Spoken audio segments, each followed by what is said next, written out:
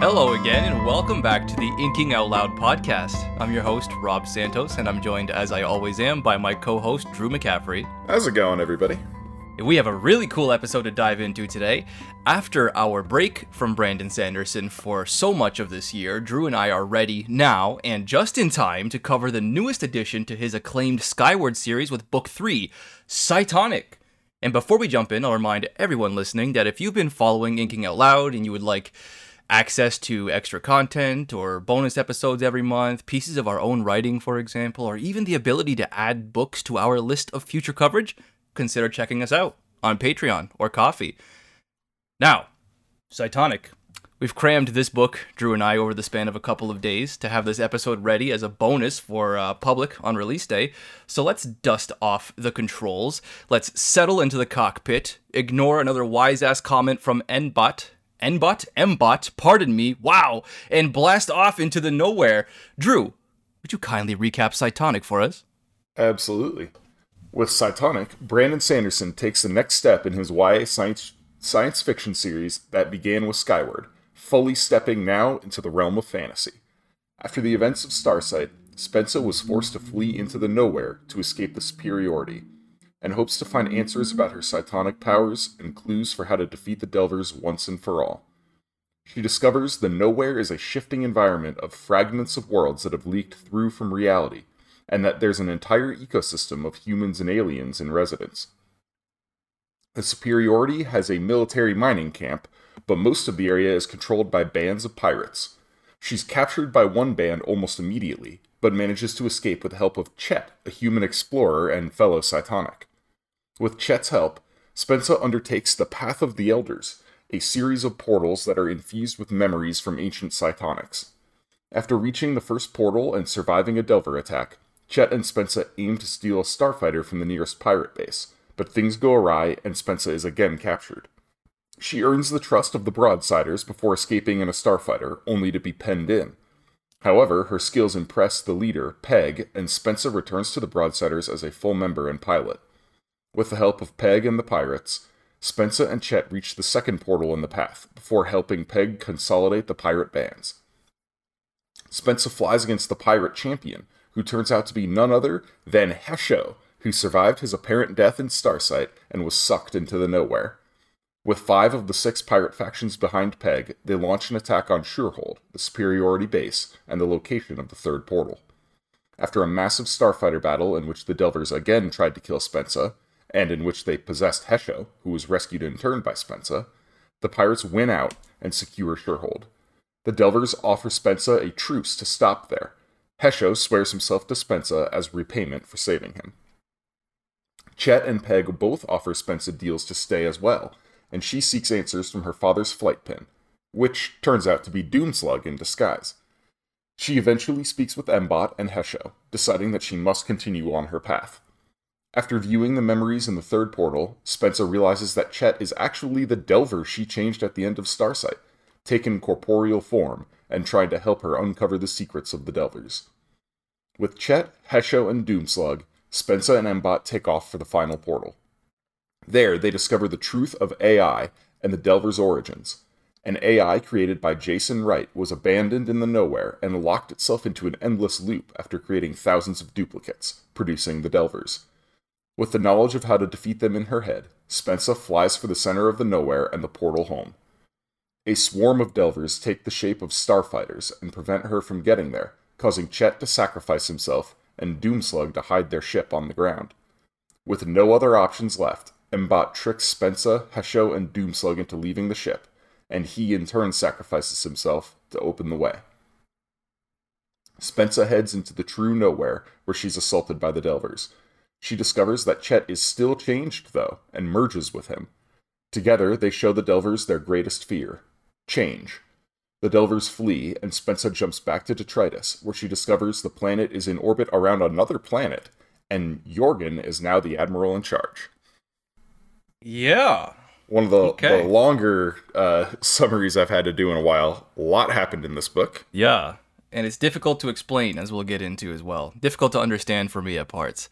I started off my style with something very aesthetic, though, not something very broad, but something very particular.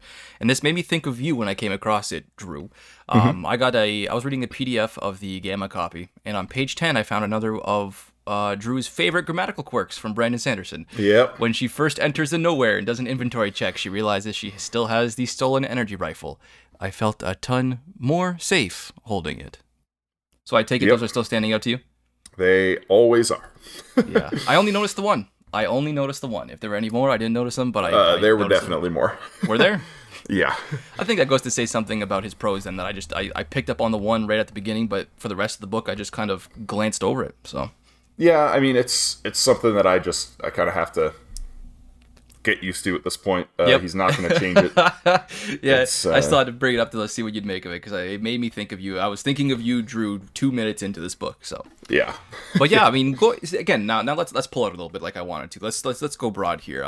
We start off very, very, very quick in terms of the pacing, and I'll admit that my initial overwhelmed reaction, because that's what I was. When Chet rolls up on a freaking dinosaur in chapter 3 or whatever it was, to pull up my phone, that was my initial reaction. I'm like, what the hell is going on? What is going to happen in the next chapter? Is she going to meet a fortune teller? Like, these first few chapters just seem to flash by and by and by in succession. They leave you no real time to digest what's happening before everything changes and we're on the run again.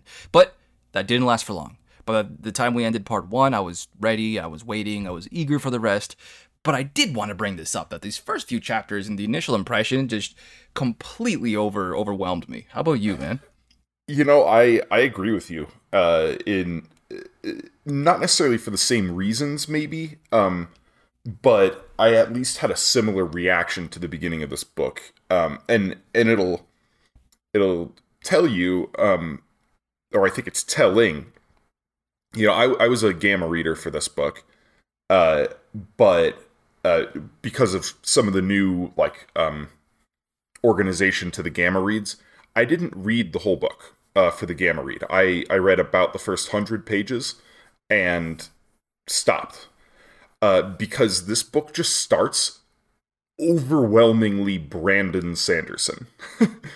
And when I started reading it, when I got the Gamma copy earlier this year, I was like, I can't take it.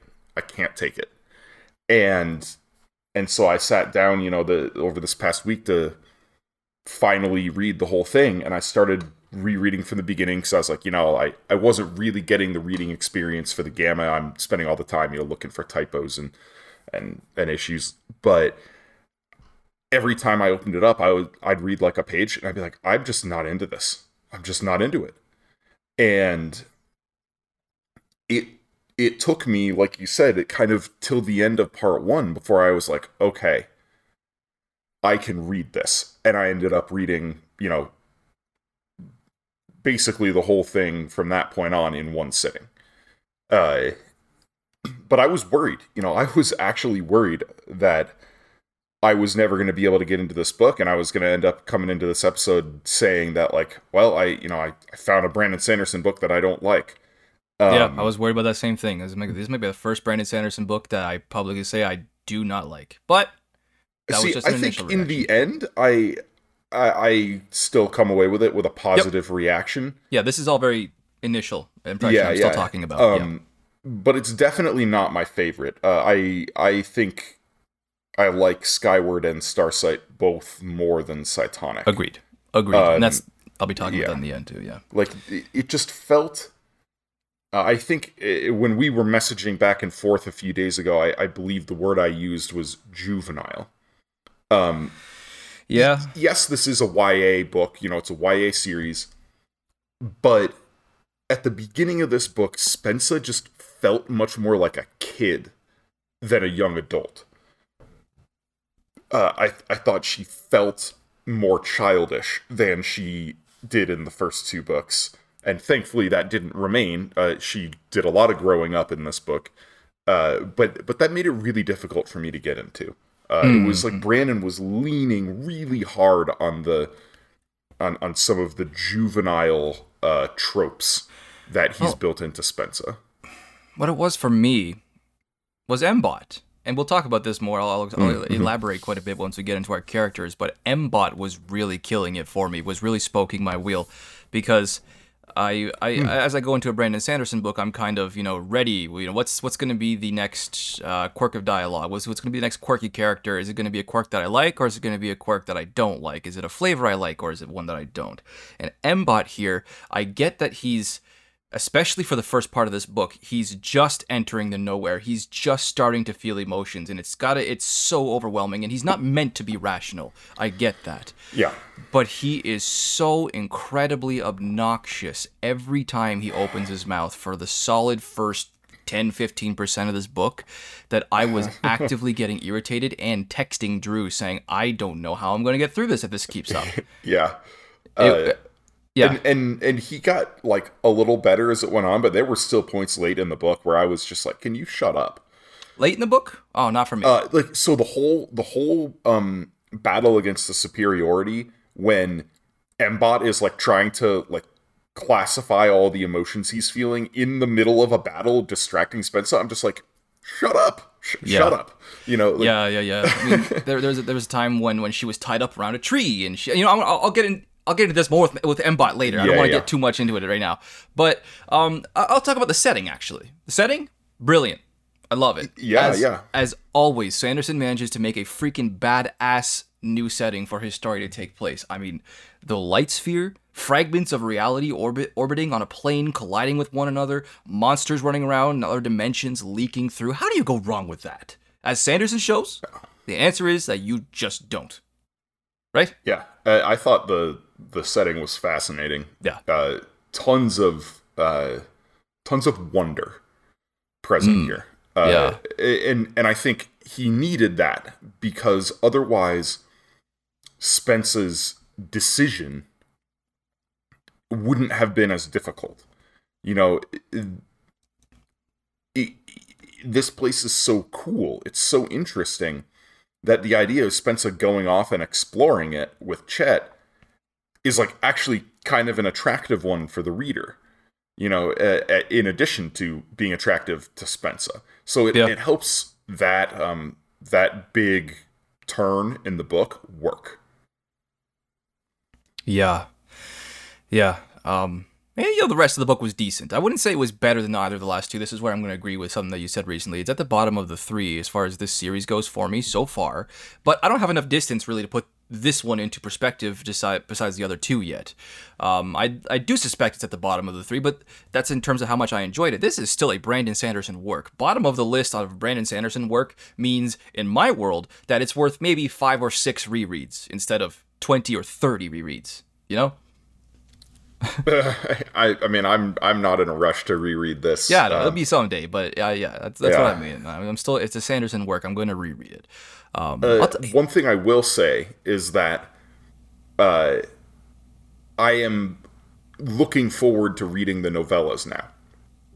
I had previously zero interest in reading the novellas. I declined the chance to do the beta or gamma reads for those. I was like, I'm not into this right now. I'm not. I'll take your spot on those. Damn. Yeah. Well, they've already happened. Yeah, no, this isn't coming out on release day. But no, I believe the beta group for that was very, very small. They wanted to keep it small. Big, yeah. But yeah, so it's like a week ago I had no desire to read,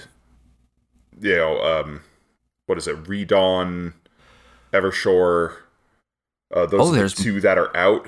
Okay. Or maybe Evershore's the third one. I don't remember. I wasn't particularly interested in them until now. I'm not sure if I am yet. Just as for casual reading, I mean, yeah. I'm definitely going to read them in the next little while here. As soon as we can fit it in, eh? Yeah, I'm going to look them up now. Sunreach is the first one. That's Sunreach. Right. Yes. Yeah, Sunreach and Redawn are out, and then Evershore is the third one. Yeah. I mean, but that tells you right there, I didn't even remember the names of all of them. That was how little interest I had, yeah, that's fair. But now I'm looking forward to it, because there are enough things in this book where I'm like, clearly I can see where those novellas are going to fill in the holes. Like, really, I'm certain that we're gonna get in one or more of those, we're gonna get the answer to like what the hell is this new planet that Detritus is orbiting around. Oh yeah, We're gonna get answers about how Jorgen ended up admiral. We're gonna get answers like where the heck is Cobb. I assume this just felt like a Sanderson bit of foreshadowing, especially given how Starsight ended with them finding this cave full of slugs. Yeah. And then in this book now we find out that there are apparently many different types of them. And so I'm guessing we're going to find out more about them in those novellas to kind of bridge, because clearly they did something with all those slugs. Like yeah, I'm going to assume those slugs, like the Cytonics, have varying abilities too. So there are things I'm looking forward to getting answers to now. Yeah. Whereas I didn't know, I needed those answers before reading Cytonic. I'll tell you what else I really liked in this one, what I really appreciated. I appreciated how Brandon managed to handle the attention of the more seasoned readers, because by now he knows what kind of questions we're going to have when we're starting to get our feet beneath us. Take Chet, for example. My first note on my phone for discussion today was, oh, come on, what are the odds that Spencer would just end up in the nowhere and just happen to find not only a helpful guide, but Mbot's old pilot? Come on, man. I had the same exact note where I was like, he is absolutely not Commander Spears. Yeah. But it's like mere pages before Spencer herself is echoing that same thought. She's like, well, what are the odds? This is super sus. No way my luck is that good. I'm gonna watch this guy. And that's just one moment. Like, there are several times in this book where I pulled out my phone to raise suspicion about someone or something, only to have Spencer within a few minutes, or at least at most a chapter or two, echoing my exact same thoughts. I don't think in 144 episodes, that's what this is, episode 144 of regular podcasts, I don't think I've ever deleted so many notes during and after reading the subject material for any episode. Brandon, I think he is getting better and better at guessing where and when the reader's mind is going to wander. And the dude is still getting better with every passing year. So I like to consider myself turning into an expert in his style, but he still managed to surprise me many times in a book this size. So he baited me with a red herring. At one point, Chet is teaching Spencer to tie different knots, and he tells her to keep one of the strings to give her, to practice on or whatnot. And we know that there's something wonky going on with connection in the nowhere and with objects and memories, and they're both Cytonics. I immediately pulled up my phone and went, ha! Chet's string. It's going to be some sort of link to him, and she's going to remember that she has it in a dire moment later. Nope. Nothing but crimsy fishiness. Damn. Yep. Got me on that one. Yep. So, it's good.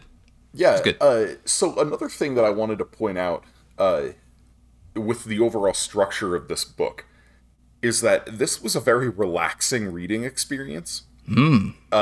Especially given that the last two books I read by Brandon were heavy, big-time Cosmere books, The Lost Metal and Rhythm of War.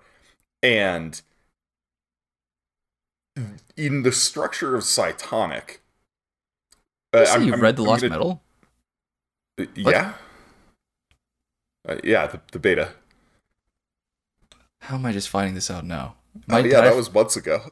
Dude, have I lost track of time? I thought that he had still... sorry, I totally just spoke your wheel there. We'll talk about this afterwards. Good. Yeah, we will. Sorry. But yeah, so I, for obvious reasons, I cannot go into spoilers. No, please do not. Metal. Yeah, of course. But I'll also try to avoid spoilers for Rhythm of War, just in case we have some listeners who have not read Stormlight Archive. But both of those books follow a more traditional Sanderson, like kind of the structure he writes into all of his Cosmere books, right? Where there is a grave misstep, a catastrophe of some kind. It's in this traditional structure somewhere in the middle third of the book, usually towards the end of the middle third. We have a narrative stumbling block. Something bad happens. In this book, we don't really get that. Instead, it's replaced with Spencer's decision. And I loved that. I thought that was the strongest part of the book. This internal conflict that she has. It isn't one of those, classic moments where the author rips the rug out from underneath and he's like, "Oh, you were feeling good about it, but look at how everything's going wrong," and then it's about the characters Right. figuring out how to overcome that for the final act. In this, instead, it's just all about the character of Spensa. It's an opportunity for her to make a colossal mistake. And I thought it was a very thoughtful, profound exploration of her character, which surprised me, given, my impressions of how kind of shallow and childish the book started. Yeah. And it ended, it was kind of, as I said earlier, the turn with this kind of sequence shifted the whole tone of the book into a much more serious adult, true young adult, kind of atmosphere. And I was grateful for that, because on the one hand, it was easy for me to just keep reading and not ever have that sinking gut feeling, that you get when something really, really horrible happens in a book. Yeah, and then you yeah, have to all right, well, how are we going to get out of this? Instead, it made me care about Spensa much more deeply than I did before. And so I had the comfort of this relaxed reading experience, being like, okay, it's all pretty much been this uphill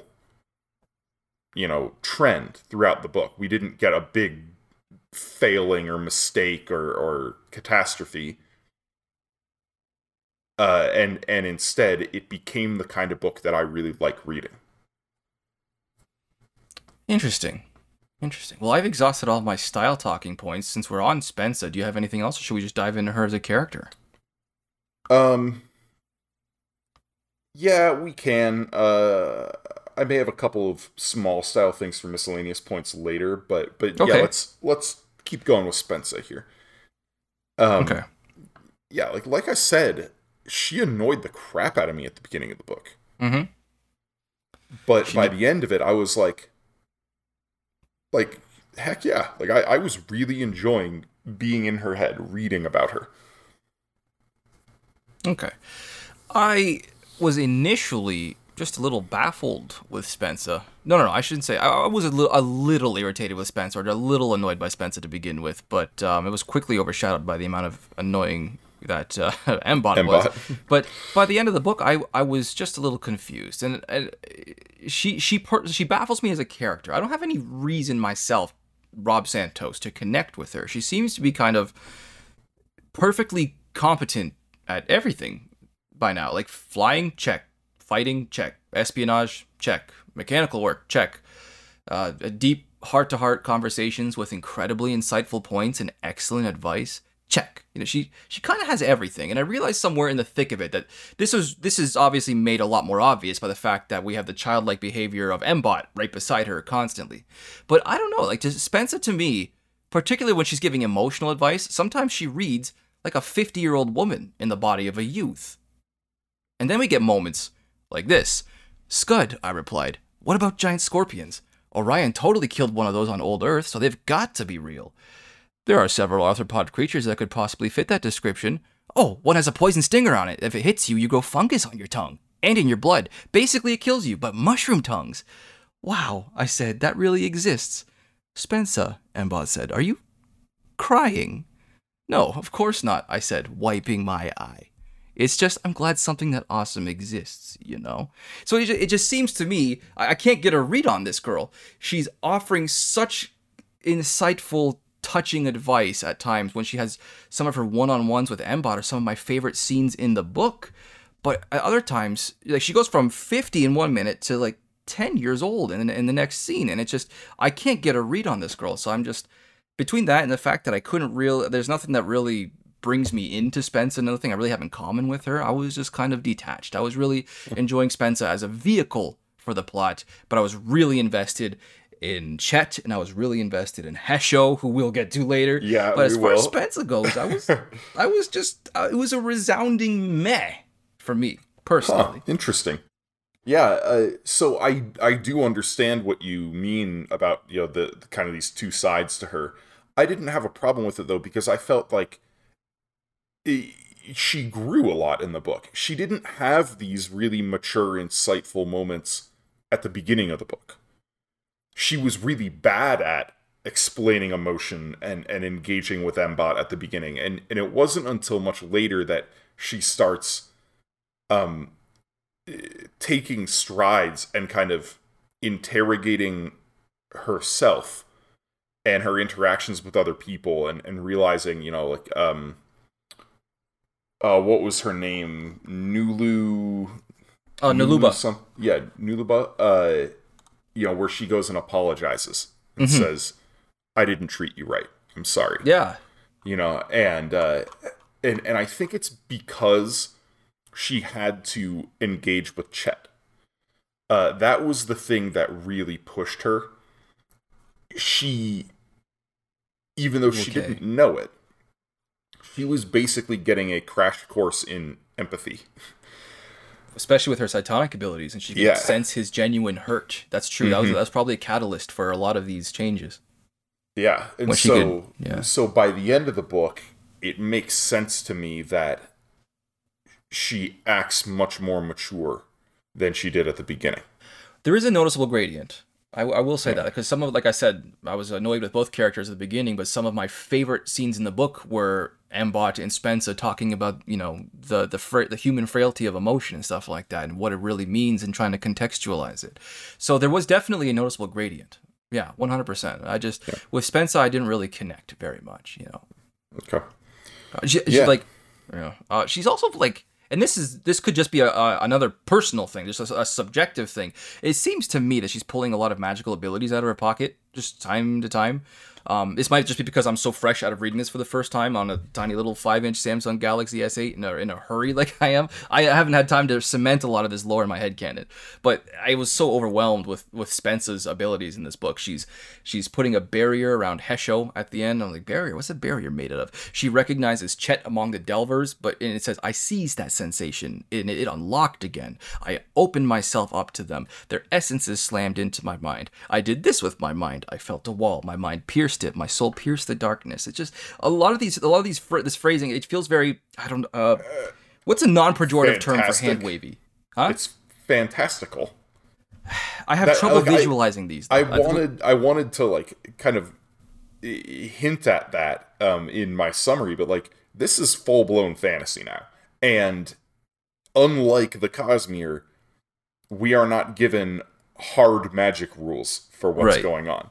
And so I understand your frustration there, and I actually agree with it. I had a couple of notes where I was like, it just, like, there was one point late in the book where Chet is like listing off all the different things that Cytonics can do, all the different powers, and I was like, they can just do anything, basically. Yeah. Because I was reading a Sanderson book, and I had my expectations. This is partly on me. It kind of took me out of the book time and time again. And in the interludes too, when she's trying to communicate with Jorgen, I'm going to go with Jorgen, communicates with Braid and Winzik. You know, there's this very vague language and nebulous imagery that's hard to make sense of. It's hard for me to imagine at times, and I'm thinking about how the fact this has to click with the target audience, which is for the large part teenagers and young adults. So maybe it's just a manner of me not being able to visualize things in a certain way. I don't have that mind of the artist thing of the visual arts, which some can interpret easier than others on the page. But Spencer was a resounding plot vehicle for me. And when things like this came up, she just turned, I was like, oh, okay. So I couldn't find any handholds. This magic is just appearing out of nowhere. But like I said, I wanted to find like a non-pejorative term for hand wavy. That's how I feel about this. I was like, fantastical. Okay. Like, I'll go. This was going to be one of my like style points I was going to bring up at the end in the miscellaneous points, but we're on it. So, like, comes up again. Brandon Sanderson made a decision to portray his magic in this book in this manner. This is Brandon Sanderson writing a softer magic system, which is something we're just not used to. That's he has made a name for himself as the hard magic guy. Everything's got rules, everything has boundaries, there's a cost to everything. And here it's like, there's a cost, but the cost is becoming less and less as Spencer grows more powerful. Yeah. Initially, the cost of being a Cytonic is, well, a Krell can control you. And then the stakes get raised where Spencer figures out how to beat that. And then the cost becomes, well, the Delvers see you. You're going to attract the Delvers. And now Spencer's gotten to the point where it doesn't matter. Like, she can beat the Delvers. They're afraid of her. So, like, there's no cost to it anymore. And on top of that, there aren't really hard limits to what this can do. That we've seen, yeah. 3 books in, we have 1 book to go. Yeah. And it feels like, if anything, the next book is going to give her more power. And so it's not something we're used to in a Brandon Sanderson book, having him approach magic in this way. But I think it must have been very intentional on his part to write it in this manner. I hadn't even I hadn't considered that at all. Yeah, I think my expectation of a hard magic system, is obviously a large part of what's pulling me out of the book here when I'm complaining about this. 100%. And I'm sure other people, many other readers, are going to have the same reaction. Yeah. Yep. Because there's an expectation when you go into a Brandon Sanderson book that there's going to be limits and rules and it's all about, like, the characters figuring out how to maneuver inside that box to get creative. And here it's like, well, she just, like, burst the walls open on the box, and now she can do whatever. Yeah. I think I've exhausted everything I have to say about Spencer as well. Would you like to move on to Mbot, perhaps? Sure. Okay. So Mbot took me for a wild ride in this book, and I get, okay, pardon the expression. I have to admit that by now, with as much Sanderson experience as I have, like I said at the top of the show, I'm looking immediately at the beginning of the book for the next... for a few things, actually. Let me back up one more step. I'm looking for a few things. There's an order of business that you have to get into when you're an experienced Sanderson reader and you're going into a new book. I'm looking out for early clues in world building or mythology. Yep. I'm paying attention to each new character's quirks because, for one, they can be important later. For another, after characters, for me, like the Lopin, Lift, and Cody, and occasionally Wayne, I'm generally just like, okay, what's this new quirk of dialogue going to be? And then at one point we got Mbot inventing insults and asking for ratings on them. We got that actually twice, and I went, I think I found it, but no, he actually became he being Mbot, became far more palatable to me. He kind of left a lot of the nonsense behind, and we got into the meat and the potatoes of the story pretty quickly. He spent less time cracking jokes that are clearly just meant for the reader, or stalling or confusing Spencer in outright life-threatening situations. Mbot's not my preferred flavor of sidekick at the start, but it didn't last for long, and he became way more enjoyable as I went on. So, and I admit I was surprised. If you recall, when we did Starsight, I had a prediction that Mbot would end up being a villain.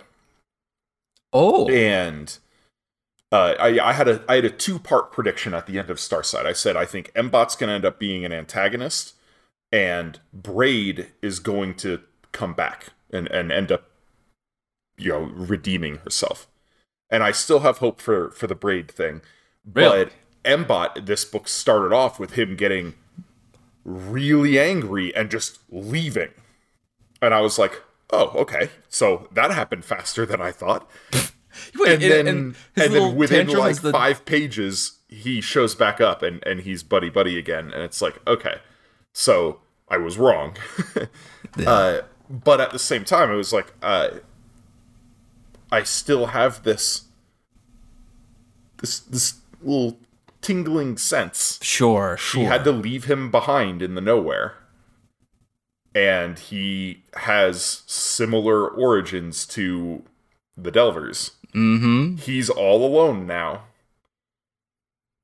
Yep. Susceptible very soon after influence. like developing, like, so I I'm curious to see what's going to happen when Spencer inevitably goes back into the nowhere to find Mbot. Yeah.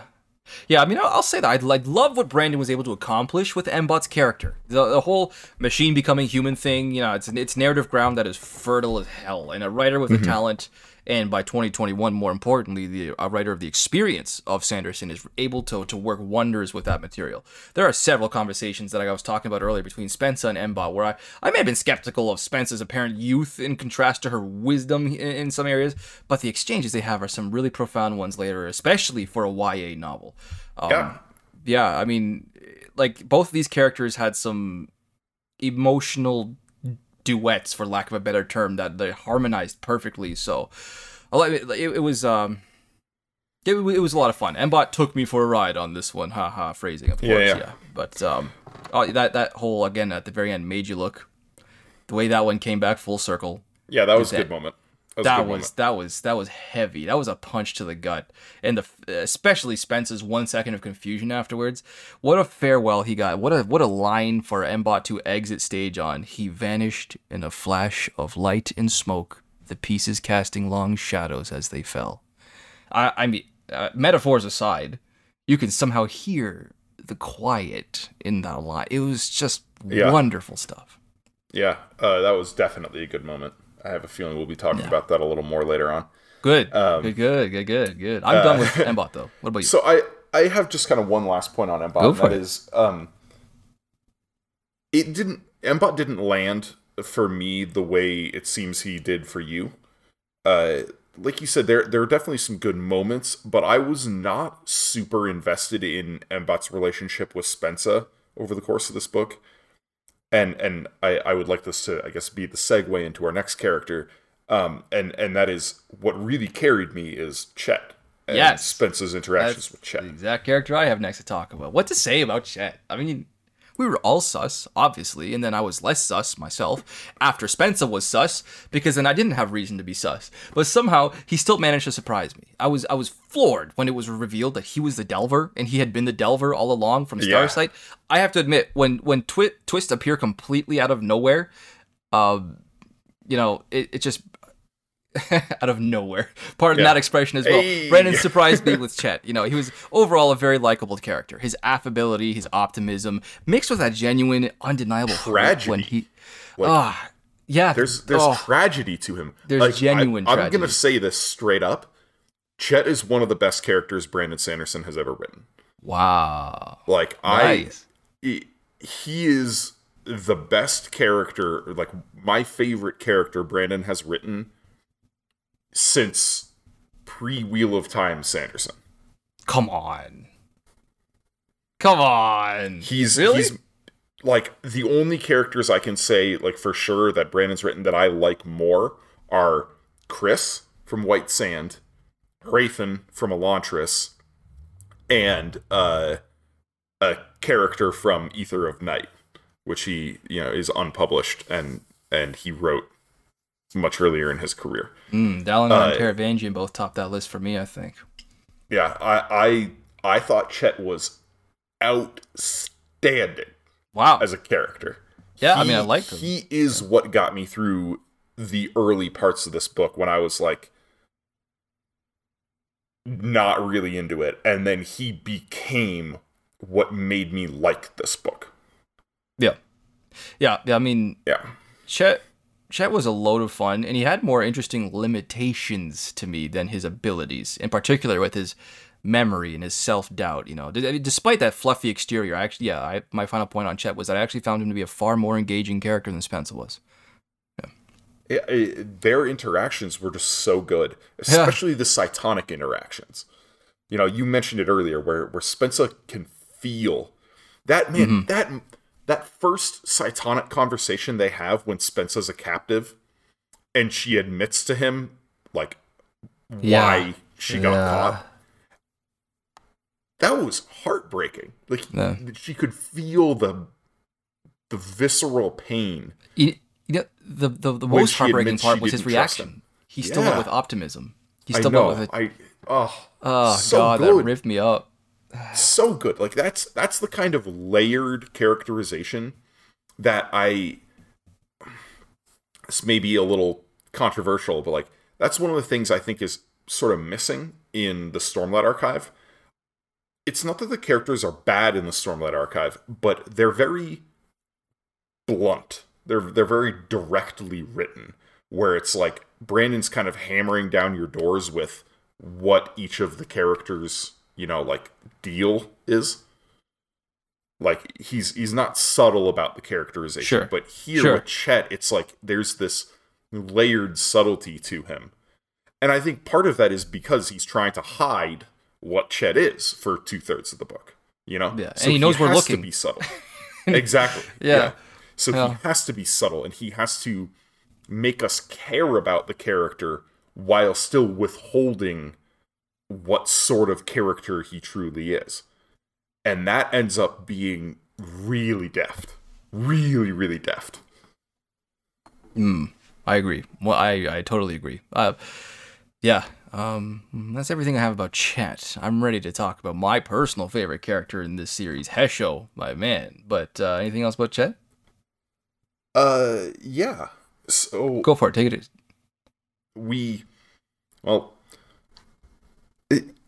Chet's not Chet anymore. Chet's combined with Spensa. Yeah, there's going to be a... I'm super curious to see what the hell that's like in the next book. We're going to need a new name for them. Chetza. Spensa. I don't know. We'll have to work on it. Chetza's better. Yeah, Chetza. Yeah, it's gonna be a lot of fun. And I can't wait to find the rest of the secrets we have, because I can't even begin to conceptualize what else we are going to find out. But there's enough of a feeling of weight to that history with the first and second Human Wars, and now with the AIs and the Delvers being evolved forms of the AIs. Mm-hmm. Oh God, I mean, how is he gonna wrap this up in one book the same size? I don't know. I mean, I don't know. Roughly the same. I mean, who knows? It could be longer, but you'd expect it to be roughly the same, and it's going to be really quite something to see, I think. Yeah. Well, he's anyway, enough of that word now, salad. So. Yeah. Hesho. Yeah. My boy. My man. If there's been any moment in this series, Drew, where my physical reaction should have been recorded, it should have been when we got the reveal. When figured out that it was Hesho? Hesho. He's back. Initially, I didn't believe it was him, simply on account of the fact that I wanted it so badly. And I couldn't believe something so good could be true. But yes, yeah, initially I didn't want to believe it was Hesho, because I just wanted it to be him so badly, and I couldn't believe that something that awesome would be true. But yeah, I was pumping my fist in the air in excitement when he returned. It's just Hesho, every moment he's on the screen is gold. There's so many moments of childlike glee that when we're reminded of his diminutive and, of course, by incident, adorable nature. Yes. And offhanded descriptions. Wonderful. So small and fierce and wise. Every word out of his mouth has me captivated. It kills me that this is kind of my only point about Hesho, but I should say, it's all he really needs as of yet. My ideal outcome, though, this is not really a prediction. I'm just saying my ideal outcome for the finale of this series is that Hesho comes out on top of Emperor of whatever New World comes after. I like it. Thank you. I was a fan of the overhearing him at the end. He's like, "Get word to my people, the masked exile." Like he's just he's so grave with everything, and the juxtaposition of that attitude on this adorable little package is perfect. It's so it's like, yeah, this is an instance where Brandon Sanderson doesn't need to write this complex layered character like Chet. He could if he wanted. The idea of Hesho is just genius. It's just pure genius. Yeah. Yeah. Hesho is, I would say, he's lightning that would literally fit in a bottle. I mean, he's just wonderful.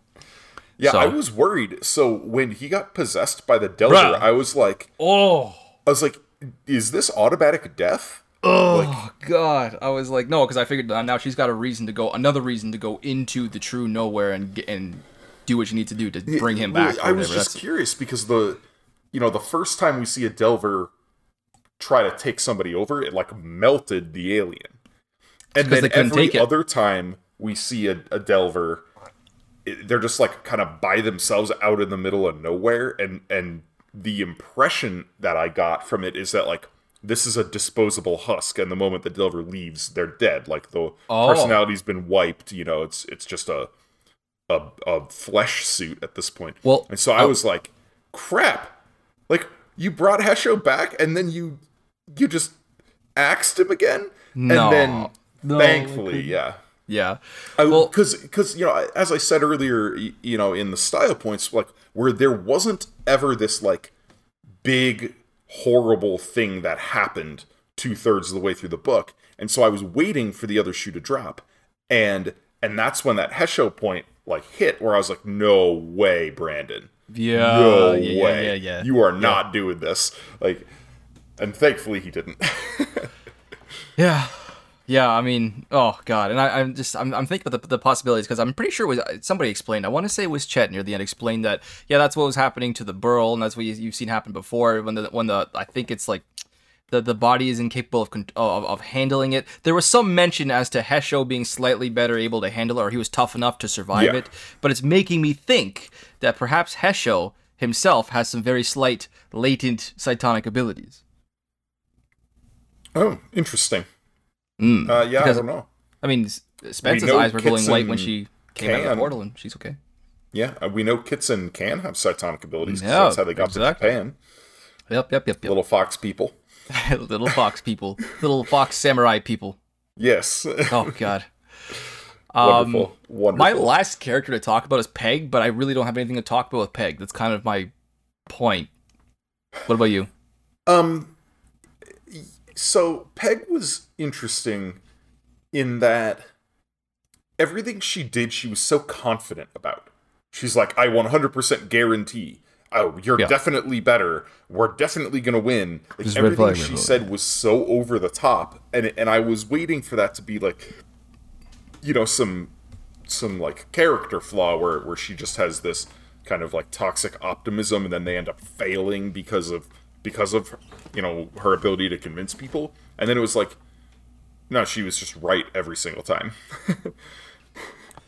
Yeah, I knew something was up. I knew something was up right away with Peg, because I figured one of two things was happening. Either her sons and their fallout was completely fabricated, and they're just going to bring the clans together at the end in a moment of need, which is what happened.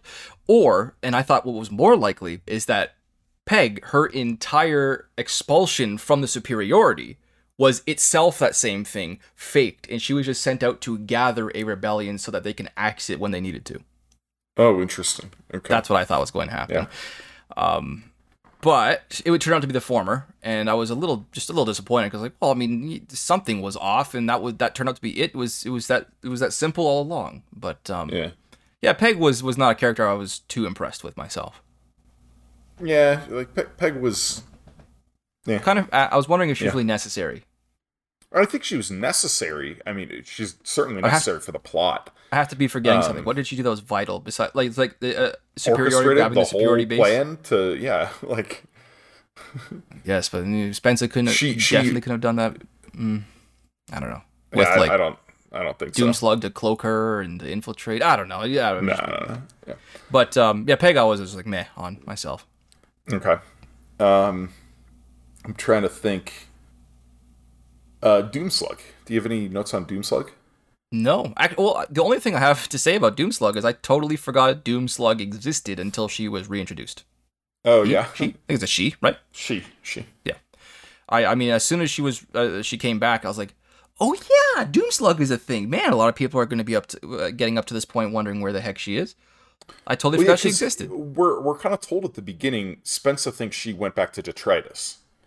Yeah, that's right. Yeah. There's like a little mention, yeah. So. But I'm ready to go to miscellaneous, and we only have one before we get into our favorite scenes. What about you? Any other characters? No, I think I'm done with my character points. Okay. Yeah. Well, actually, I just have a quote here. Wow, Mbot said. You know emotions really well, Spencer. Particularly the stupid ones. I'll take that as a compliment. So what do? Weather it, I said. Get better. Learn to accept that sometimes what you feel isn't invalid. Pardon me. Learn to accept that sometimes what you feel isn't invalid. but that it doesn't mean you have to act according to those feelings either. See, I like seeing moments like this where Brandon gets to explore little quirks of human frailty like that. It definitely, like, it reads like a suggestion for more than just Mbot. It leaps off the page, and it's worthy advice for anybody reading, but Brandon still manages not to make it sound like lecturing or life advice set out for that reason. It required an extra mental step to step back, even though it was a small one, to properly appreciate that quote. And appreciate it, I did. Like, I do, at times like this, manage to pull myself back enough to think, I feel better, slightly better, that the upcoming generation has authors like Sanderson in their prime to discover with the right influence, you know? So, yeah. like, bits of wisdom just that I appreciate. Nice, yeah. So, that's my only miscellaneous point. Yes. So, one thing I really appreciated in this book were the illustrations. Oh. Especially of the kitten. Oh, yeah. With a little magnifying on it. I love it. The zoom in. I love it. But in general, the aliens. Because in Starsight, you know, we were introduced to so many new alien species, and I never really got, like, other than a couple of them, like, I had a pretty good, you know, mental image of the Varvax and, of course, the Kitsen. But a lot of the other ones, I was just like, these are weird. Like, I don't quite have it in my head of what these are supposed to look like. And then we just get like 10 different alien species sketched out for us here, and I was like, thank you. Yes. You know. Yes. I appreciate it as well. So where you know, where earlier you were talking about how there are things in this book that are difficult to grasp, to get a mental image of. There are at least some things that they went out of their way to give us images for. Oh, yeah. And every reader will appreciate every one of those, I feel like. Yes. Mm-hmm. Yes. Now. Yeah. I think that's about it for my miscellaneous as well. Cool. Shall we jump into that which comes next? Sure. Okay. All right. So I'll go with my third favorite scene then. Yes. The reveal that Hesho is alive. Such a righteous exaltation I have rarely had in my 30 years now of life. It was so much fun. I love Hesho, and yeah, I mean, that's all I have to say about that. Reveal that Hesho is alive. Great moment. Great. Yeah. I considered that for one of my favorite scenes. It ultimately, like, didn't make it in for me because Hesho wasn't Hesho yet, you know? Mm-hmm. Like, if it had been... that hope. Yeah. But my third favorite is Mbot makes Spencer look. Oh. And that would make no sense to somebody who hadn't read this. Out of context, they'd be like, what? Yep. Yeah, that was a great climactic moment. Even though I wasn't super into Mbot and his relationship with Spencer in this book, I cannot deny how good that was, how well written that was. 3 words, 3 seconds of horror. That, like, so, it's 3 syllables even. It was so efficient and effective. I loved it. Yeah. Yep. My second favorite, the moment that we first saw Hesho's eyes glowing white. The sheer, oh my god, please no factor. That is something that can only be evoked on behalf of an excellently written character. And so, for the horror of that moment, that one takes my second favorite. Yeah. So, nice. Yeah. Well, my second favorite scene is Chet's revelation. When Spencer figures out that he's the Delver. And, you know, Chet's having this breakdown, basically, and Spencer makes the decision not to be angry, to trust him nonetheless. I loved that. I know what you're thinking, listener. No way Rob's going to make all 3 of his favorite scenes about Hesho, is there? Guess what, everybody? Excellent, I wonder. Hesho said, prodding at his cushioned seating, his tail sticking up straight out of the back. Oh. I am pleased to discover that a ship built for a giant such as yourself has a seat for one in my size. Yeah, I didn't tell him it was essentially a cup holder. Yeah, that's right, everybody. In a book that I'm saying I wasn't a huge fan of, but still continued to be one of my favorite characters we've ever discussed right here in Hesho, I've decided to devote my favorite scenes just to reiterating how awesome Hesho is. I've mentioned a few of the things I would love to do in past podcasts, in the worlds, the various worlds that we have tread upon in Inking Out Loud. I had said that I would love to go drinking in the Anceline Gardens from the Wheel of Time. I've said that I would love to watch Binismen from the Rune Lords enter a slam poetry contest. Yeah. And I would also want to sit down and watch a serious war epic like Troy or Kingdom of Heaven with Hesho. That would be... I love it. Amazing. I would be watching Hesho watch Kingdom of Heaven. That's how that would go. Anyway, so I need to make that last point. All three of my favorite points were about Hesho. Scenes, my favorite scene is also a Hesho scene, but shockingly, I thought for sure this was going to be one of yours. Uh-oh, I probably forgot it. Oh no, I'm going to hate myself. It's Hesho imparting his wisdom when Spence is trying to make her decision. Really, it's that entire sequence of Spencer having her breakdown in the hallway and talking with Embod and talking with Hesho, but specifically Hesho, and just... where he's like, I don't have any wisdom. Wisdom is born from experience, and I have lost all of my experience. And Spence is like, well, that seems like something pretty wise that you just said right there, and he ends up just he's so great. He's such a profound thinker.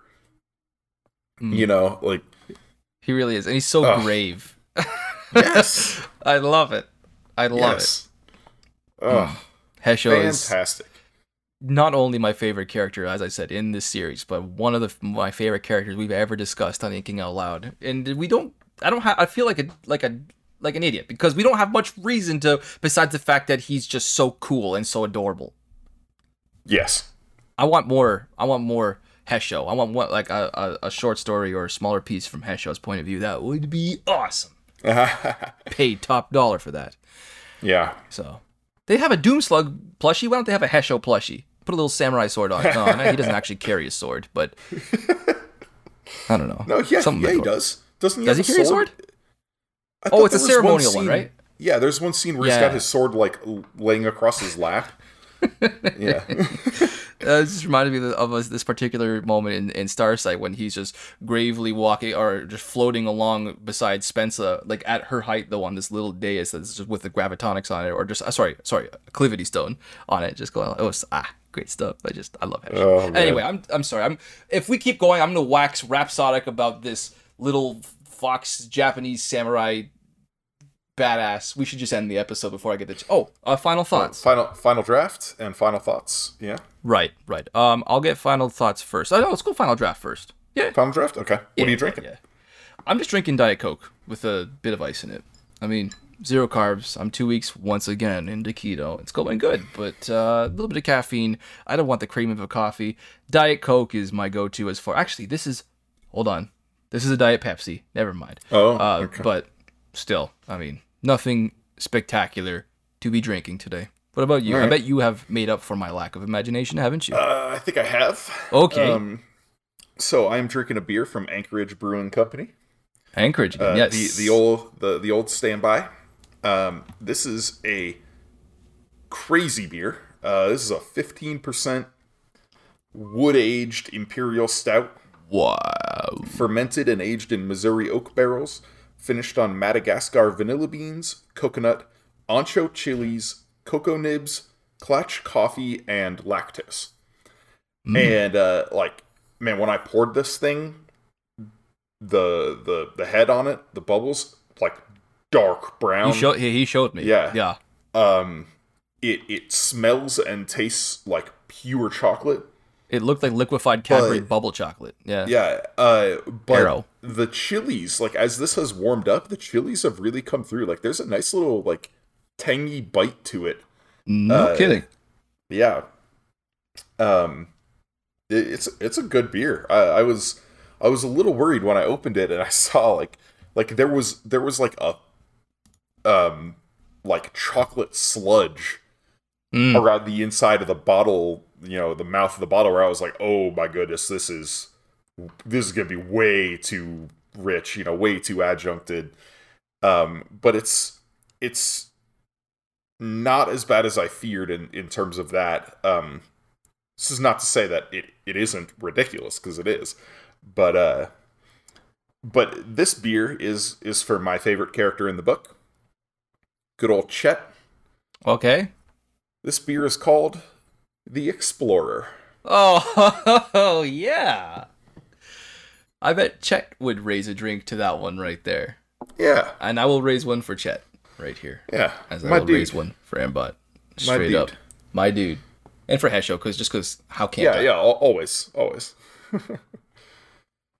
I think after talking through this book, I like it more than I did when we started the episode. I agree. And I feel like, that's why we do stuff like this. You talk about it, right? Like, you get altering opinions. I had to, like I said, I read basically the whole book or like 80% of the book in one sitting this afternoon and evening leading up to this. Mm-hmm. And so I didn't have a whole lot of time to ponder, to really engage with it while I was reading. And so this discussion was the first time I'd gotten to really think about some of those authorial choices Brandon made. And that definitely has increased my appreciation for what he's doing in this book. I think he did some really, really great things with the characters. I thought the structure and the what's the word I'm looking for? Like the narrative tone of the book are different from what Brandon normally does, and I appreciate that he's still kind of pushing his boundaries, flexing his writer muscles, and growing. Yeah. Even though I don't love the first act of the book, I think overall I'm very pleased. Very pleased. Yeah, I mean, I would give this book on the whole a rating somewhere between mildly amusing and excellent appetizer. I know it's gearing up for something wicked awesome in the final installment. I wasn't able to get, like I said, invested in the main character too much. There were a few character quirks that annoyed me, but that was mostly contained in the beginning. There were a few predictable twists, but of course, as Sanderson is, there are some totally surprising ones. I was far more engaged by Chet and Hesho than I was by Spence, as well as the mystery of the lore that looms, and the sheer cool factor of the setting there in the nowhere. It's probably going to be like my second lowest scoring Sanderson book of his entire body of work, but this is, I think, I'll be one step above Calamity. But as I said earlier, this is a Sanderson book. He's got my trust.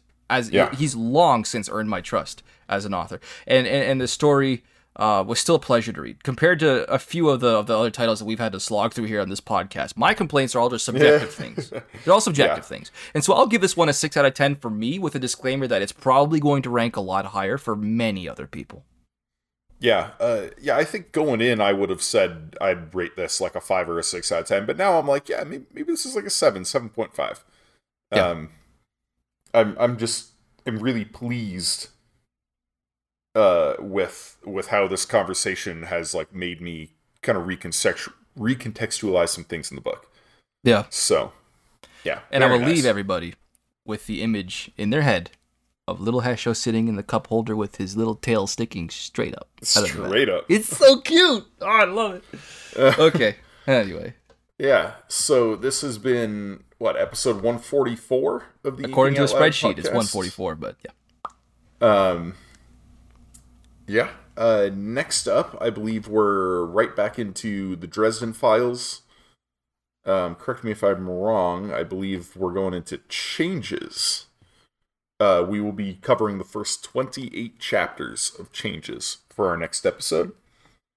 As always, like Rob said at the top of the show, If you want to support us, check us out on Patreon at patreon.com/inkingoutloud or on Ko-fi, ko-fi. That support is very much appreciated. It's what has allowed us to get nearly 150 episodes into the show so far, and we have exciting things to come in the future. Oh yeah.